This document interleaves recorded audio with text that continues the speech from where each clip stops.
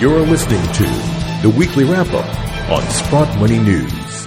Hello again from Sprott Money News at SprottMoney.com. It's Friday, April the 9th, 2021. It is, of course, time for your weekly wrap-up. I'm your host, Craig Hemke. As you know, Eric Sprott has been on a hiatus for the last several months. We hope to have him back soon. We've had a steady stream of high-quality guest hosts for this weekly wrap-up. We've got a new one for you today. His name is David Jensen.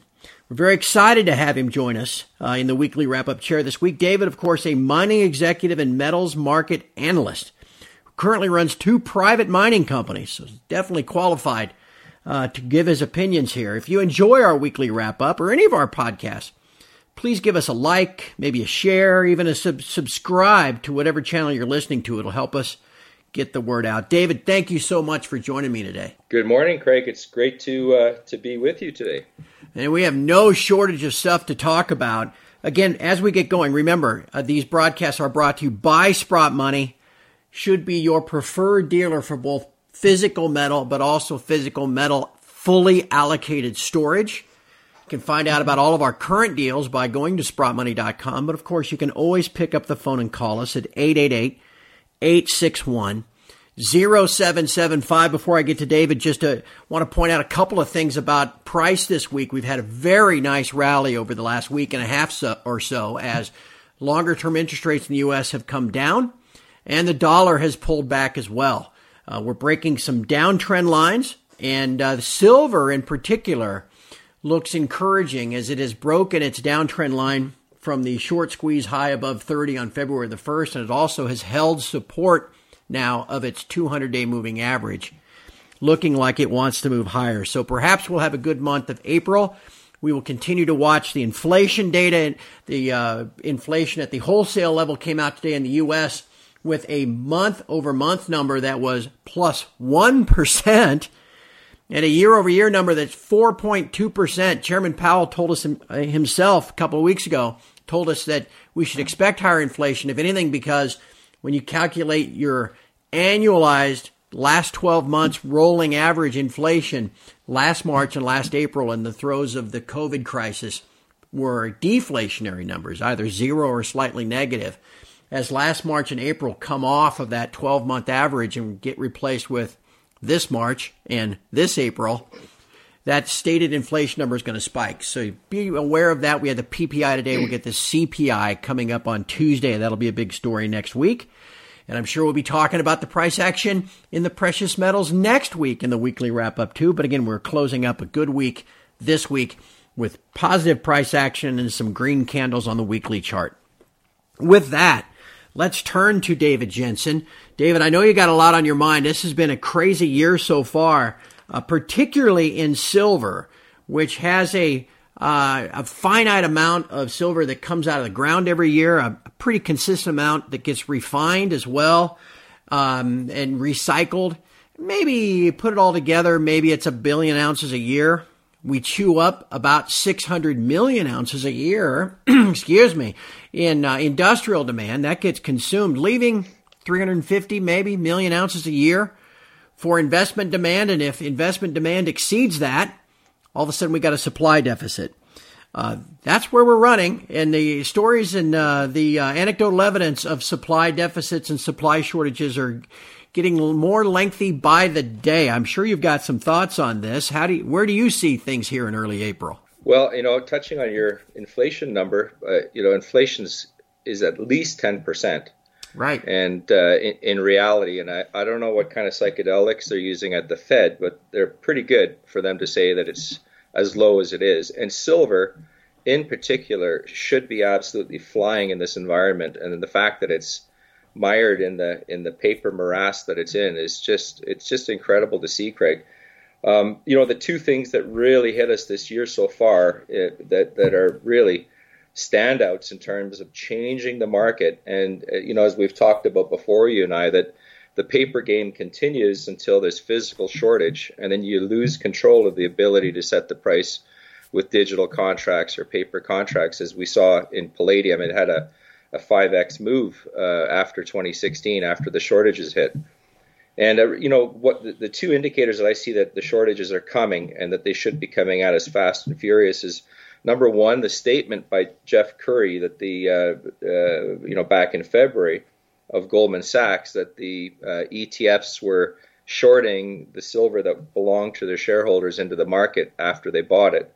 Number one. And then number two is the run on the unallocated accounts, as people are becoming aware that an unallocated account is a promise to try to buy you some metal in the future if you choose to convert it into an allocated account.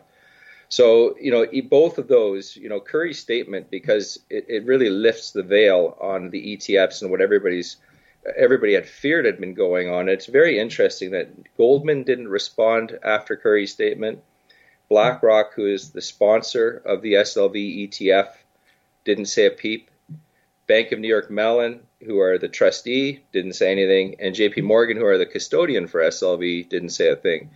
And it was such a shock through the industry that you would have expected that there would have been statements to clarify what Curry had said, because not only is it of concern to shareholders, but it's also illegal to sell something that belongs to something else into the market. So I've got to believe that they are moving. They have to cover this in some way in terms of lessening their liability to shareholders, because people are going to pursue this and are going to continue to pursue this in the future. And the unallocated accounts, the movement to secure allocated physical metal as people become aware of the problems that we're seeing at the Perth Mint. Very interesting that the Royal Mint in the UK is no longer selling bars. And, the LBMA keeps talking about how deep and liquid their silver market is there in London, with over 1 billion ounces in their vaults.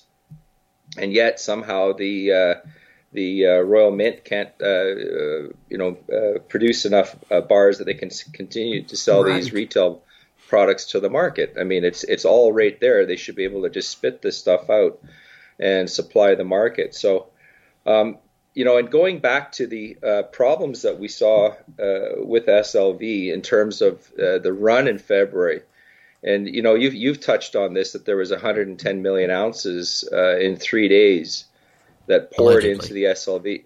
Allegedly, yeah, exactly.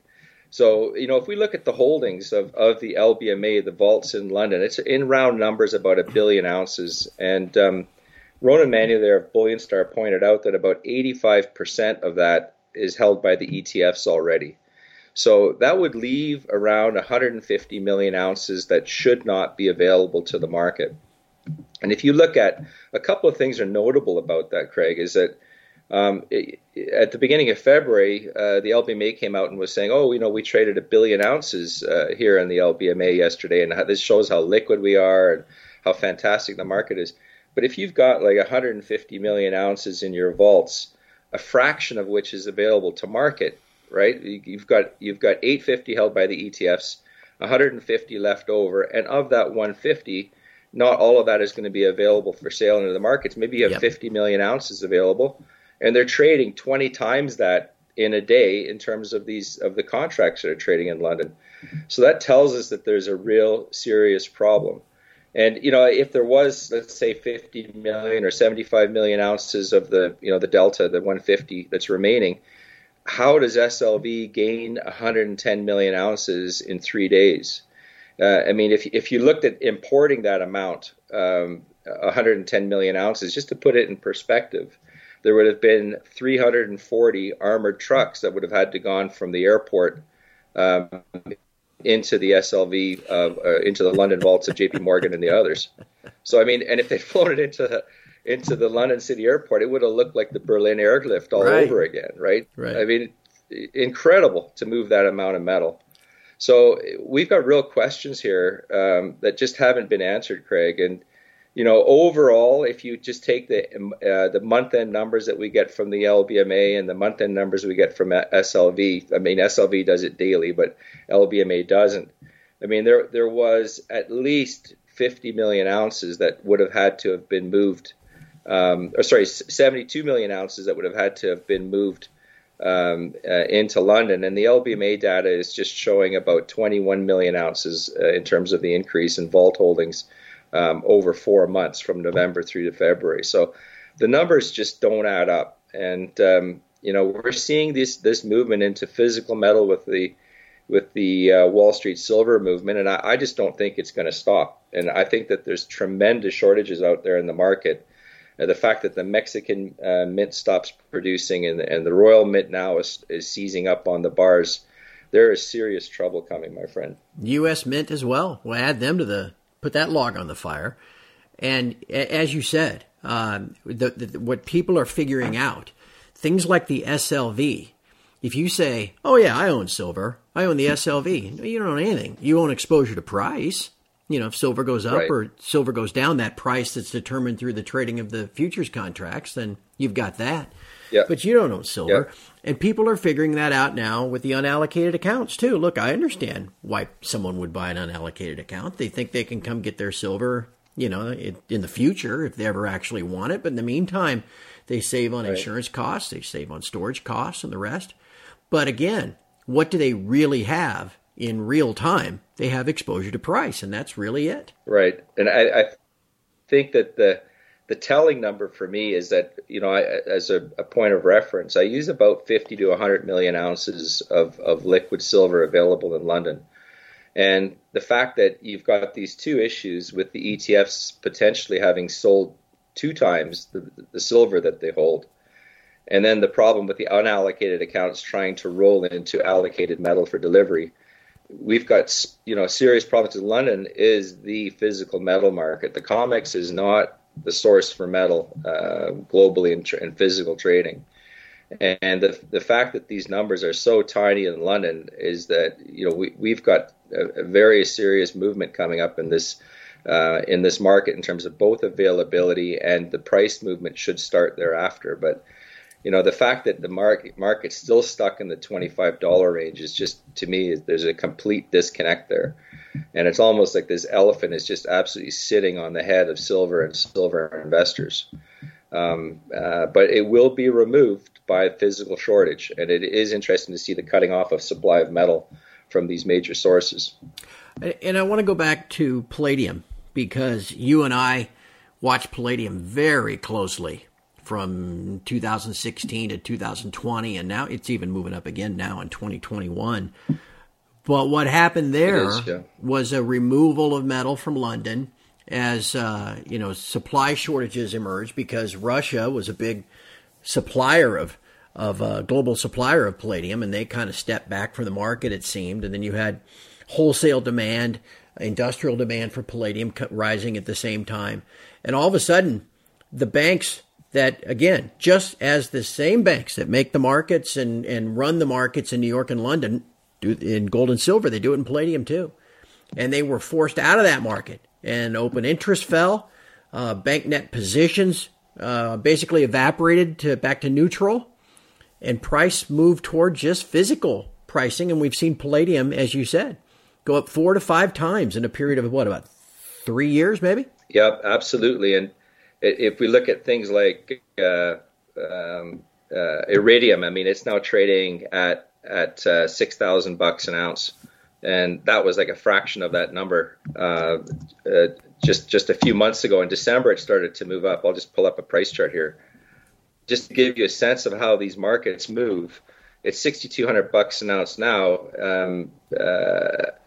At the end of last year, it was in December. It was about 1,700, and so this is what happens with metal markets where there's an actual shortage. You've seen it in iridium, you've seen it in rhodium, which are both platinum group metals. You've seen it in palladium.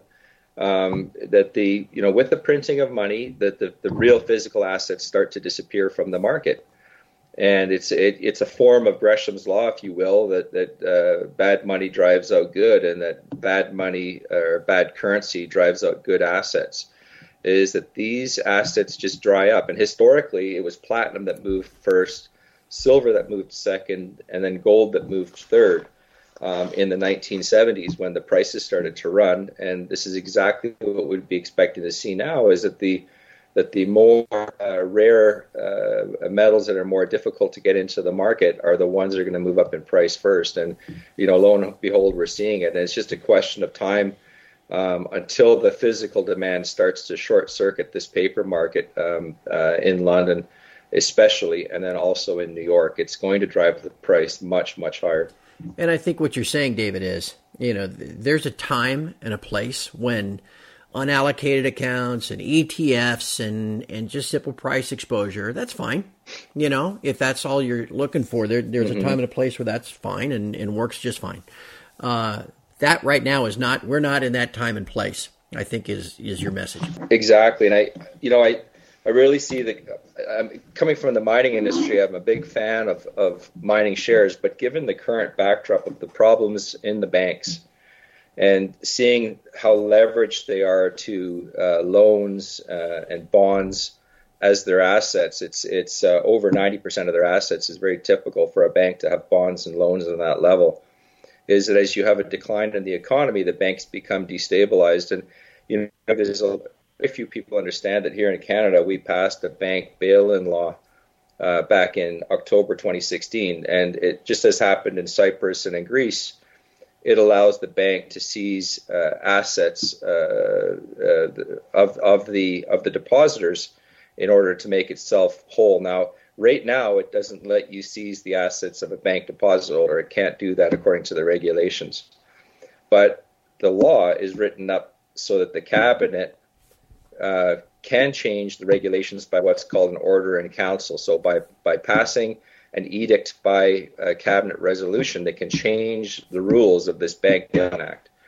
And that's one of my concerns here, is that people are, looking with great faith at stocks and unallocated accounts and these other things without realizing that if they're held in the systemically important banks here in Canada, that Canada can enact the bank bail-in laws in an extreme emergency with order in council to seize assets. And that's something I think people should keep in mind here, is that I went from being really gung-ho on the mining shares 4 or 5 years ago to being very circumspect now because of the passage of this law, seeing that the Trudeau government is a fan of passing orders in council. They took away the right to own what are called assault rifles here in Canada over a weekend with a no debate and no law passed. And it's something that I'm really watching with a close eye here, Craig. Yeah. Possession, what do they say? Possession 90% of the law, something like that? Get it in your possession. Yeah. If there's ever a time to get in your possession, it's now. And they're even back. I've heard. I remember hearing stories. I know they're getting out of the bullion bank business, but didn't Scotiabank used to run certificate programs too? Yes, they did, and they had Scotia Mercado, which was, I believe, almost a 300-year-old company, and they shut it down last December, which is very strange. They tried to sell it for a year and a half, but nobody wanted to get into the bullion banking business in the middle of one of the biggest, bull markets in history, which tells us something. Yeah. Hey, David, in our time remaining, I want to get your thoughts on one other thing that happened yesterday. As a mining executive yourself, what do you think of the announcement of Endeavour Silver, one of the few primary silver miners that are out there?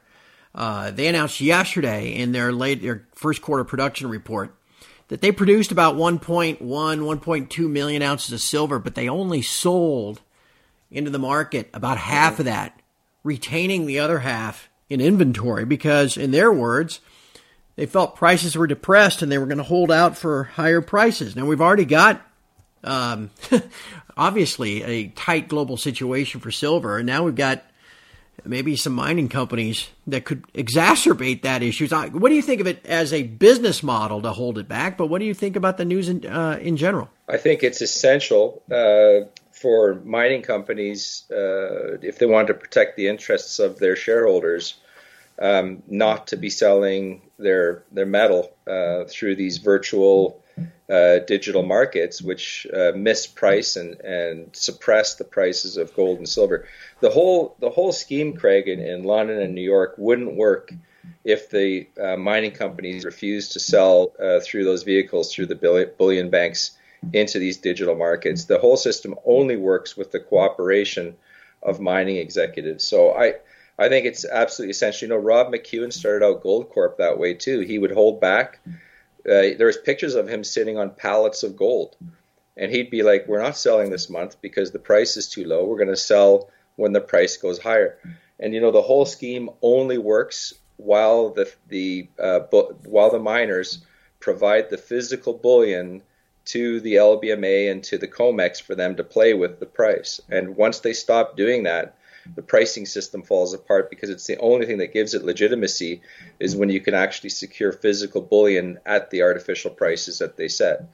So I think it's a brilliant move. Anything you can do to reduce the flow to New York and London to get honest price discovery based on supply and demand is a good thing. So kudos to the board there and to the CEO of Endeavour. And it's I'd like to see a miners auction. I made a presentation in 2016 to the Canadian Institute of Mines saying it's essential that the miners start up a mining auction system where, monthly or bi-weekly or whatever, they sell their metal into the market on an open auction basis to the highest bidder, and that they get away from these digital exchanges. But, we've seen just absolutely no movement till now from the miners. So look forward to seeing that in the future, hopefully. Yeah, I'd say we thank Endeavour Silver for doing it. We thank Keith Neumeyer at First Majestic doing the same. And any other encouragement we can give to any of these other miners to do what you said. Yeah, cut out those bullion banks that aren't they're not these like benevolent altruistic organizations. They're just there to help, right? They want to keep the mining companies as slaves to the system. So if we can encourage them in any way to work around that system, I think it's great. David, anything else on your mind before we wrap up? No, just finishing off that thought there is that the entire speculative bubble that ran since the LBMA was created in 1987, the whole speculative bubble was of low interest rates and massive liquidity injected by central banks only could work while the price of gold and silver were suppressed. Gold and silver moved up 9-10 times, gold moved up from $42 an ounce to $8.50 an ounce over 9 years in the 70s, and it drove interest rates to 19% before they could pull people out of gold and silver back into bonds again. And since that time, with the creation of the LBMA and the COMEX with their digital trading, they've been able to run interest rates down to 0% with no meaningful move upwards. Like, we should be 5 times the current metal prices right now. Given the wildly inflated monetary policy that's underway with the monopoly money system we have. And we are going to see that type of price move, and it's going to happen due to shortage. But anything that can be done to stop this stripping of wealth of citizens with this digital pricing system is encouraged. I'm with you 100% on that, my friend. Well, we've spent a lot of time this morning talking about silver and how hard it is to find in a global wholesale supply squeeze, a little shortage, and how now is the time to get some in your hands. I tell you, if you want to get some in your hands, we do currently have some at Sprott Money, Royal Canadian Mint gold and silver maples. We even got a few 100-ounce silver bars, and our bestseller Sprott Silver Rounds as well, very well priced at SprottMoney.com. You can buy them directly online. But if you want to talk to a human being and you have some questions before making a purchase, just give us a call. Again, that number, 888-861-0775, and somebody from the Sprott Money team will be happy to help you. Again, we've been speaking with David Jensen, an old friend of ours, mining executive and metals market analyst. Good guy to know, good guy to follow on Twitter, if you're on Twitter. He's always got some good information he's posting there, so we'll make sure we keep in touch with David. For now, though, David, thank you so much for your time. Thank you for your time, Craig. And from all of us here at Sprott Money News and SprottMoney.com, thank you for listening. Have a great weekend.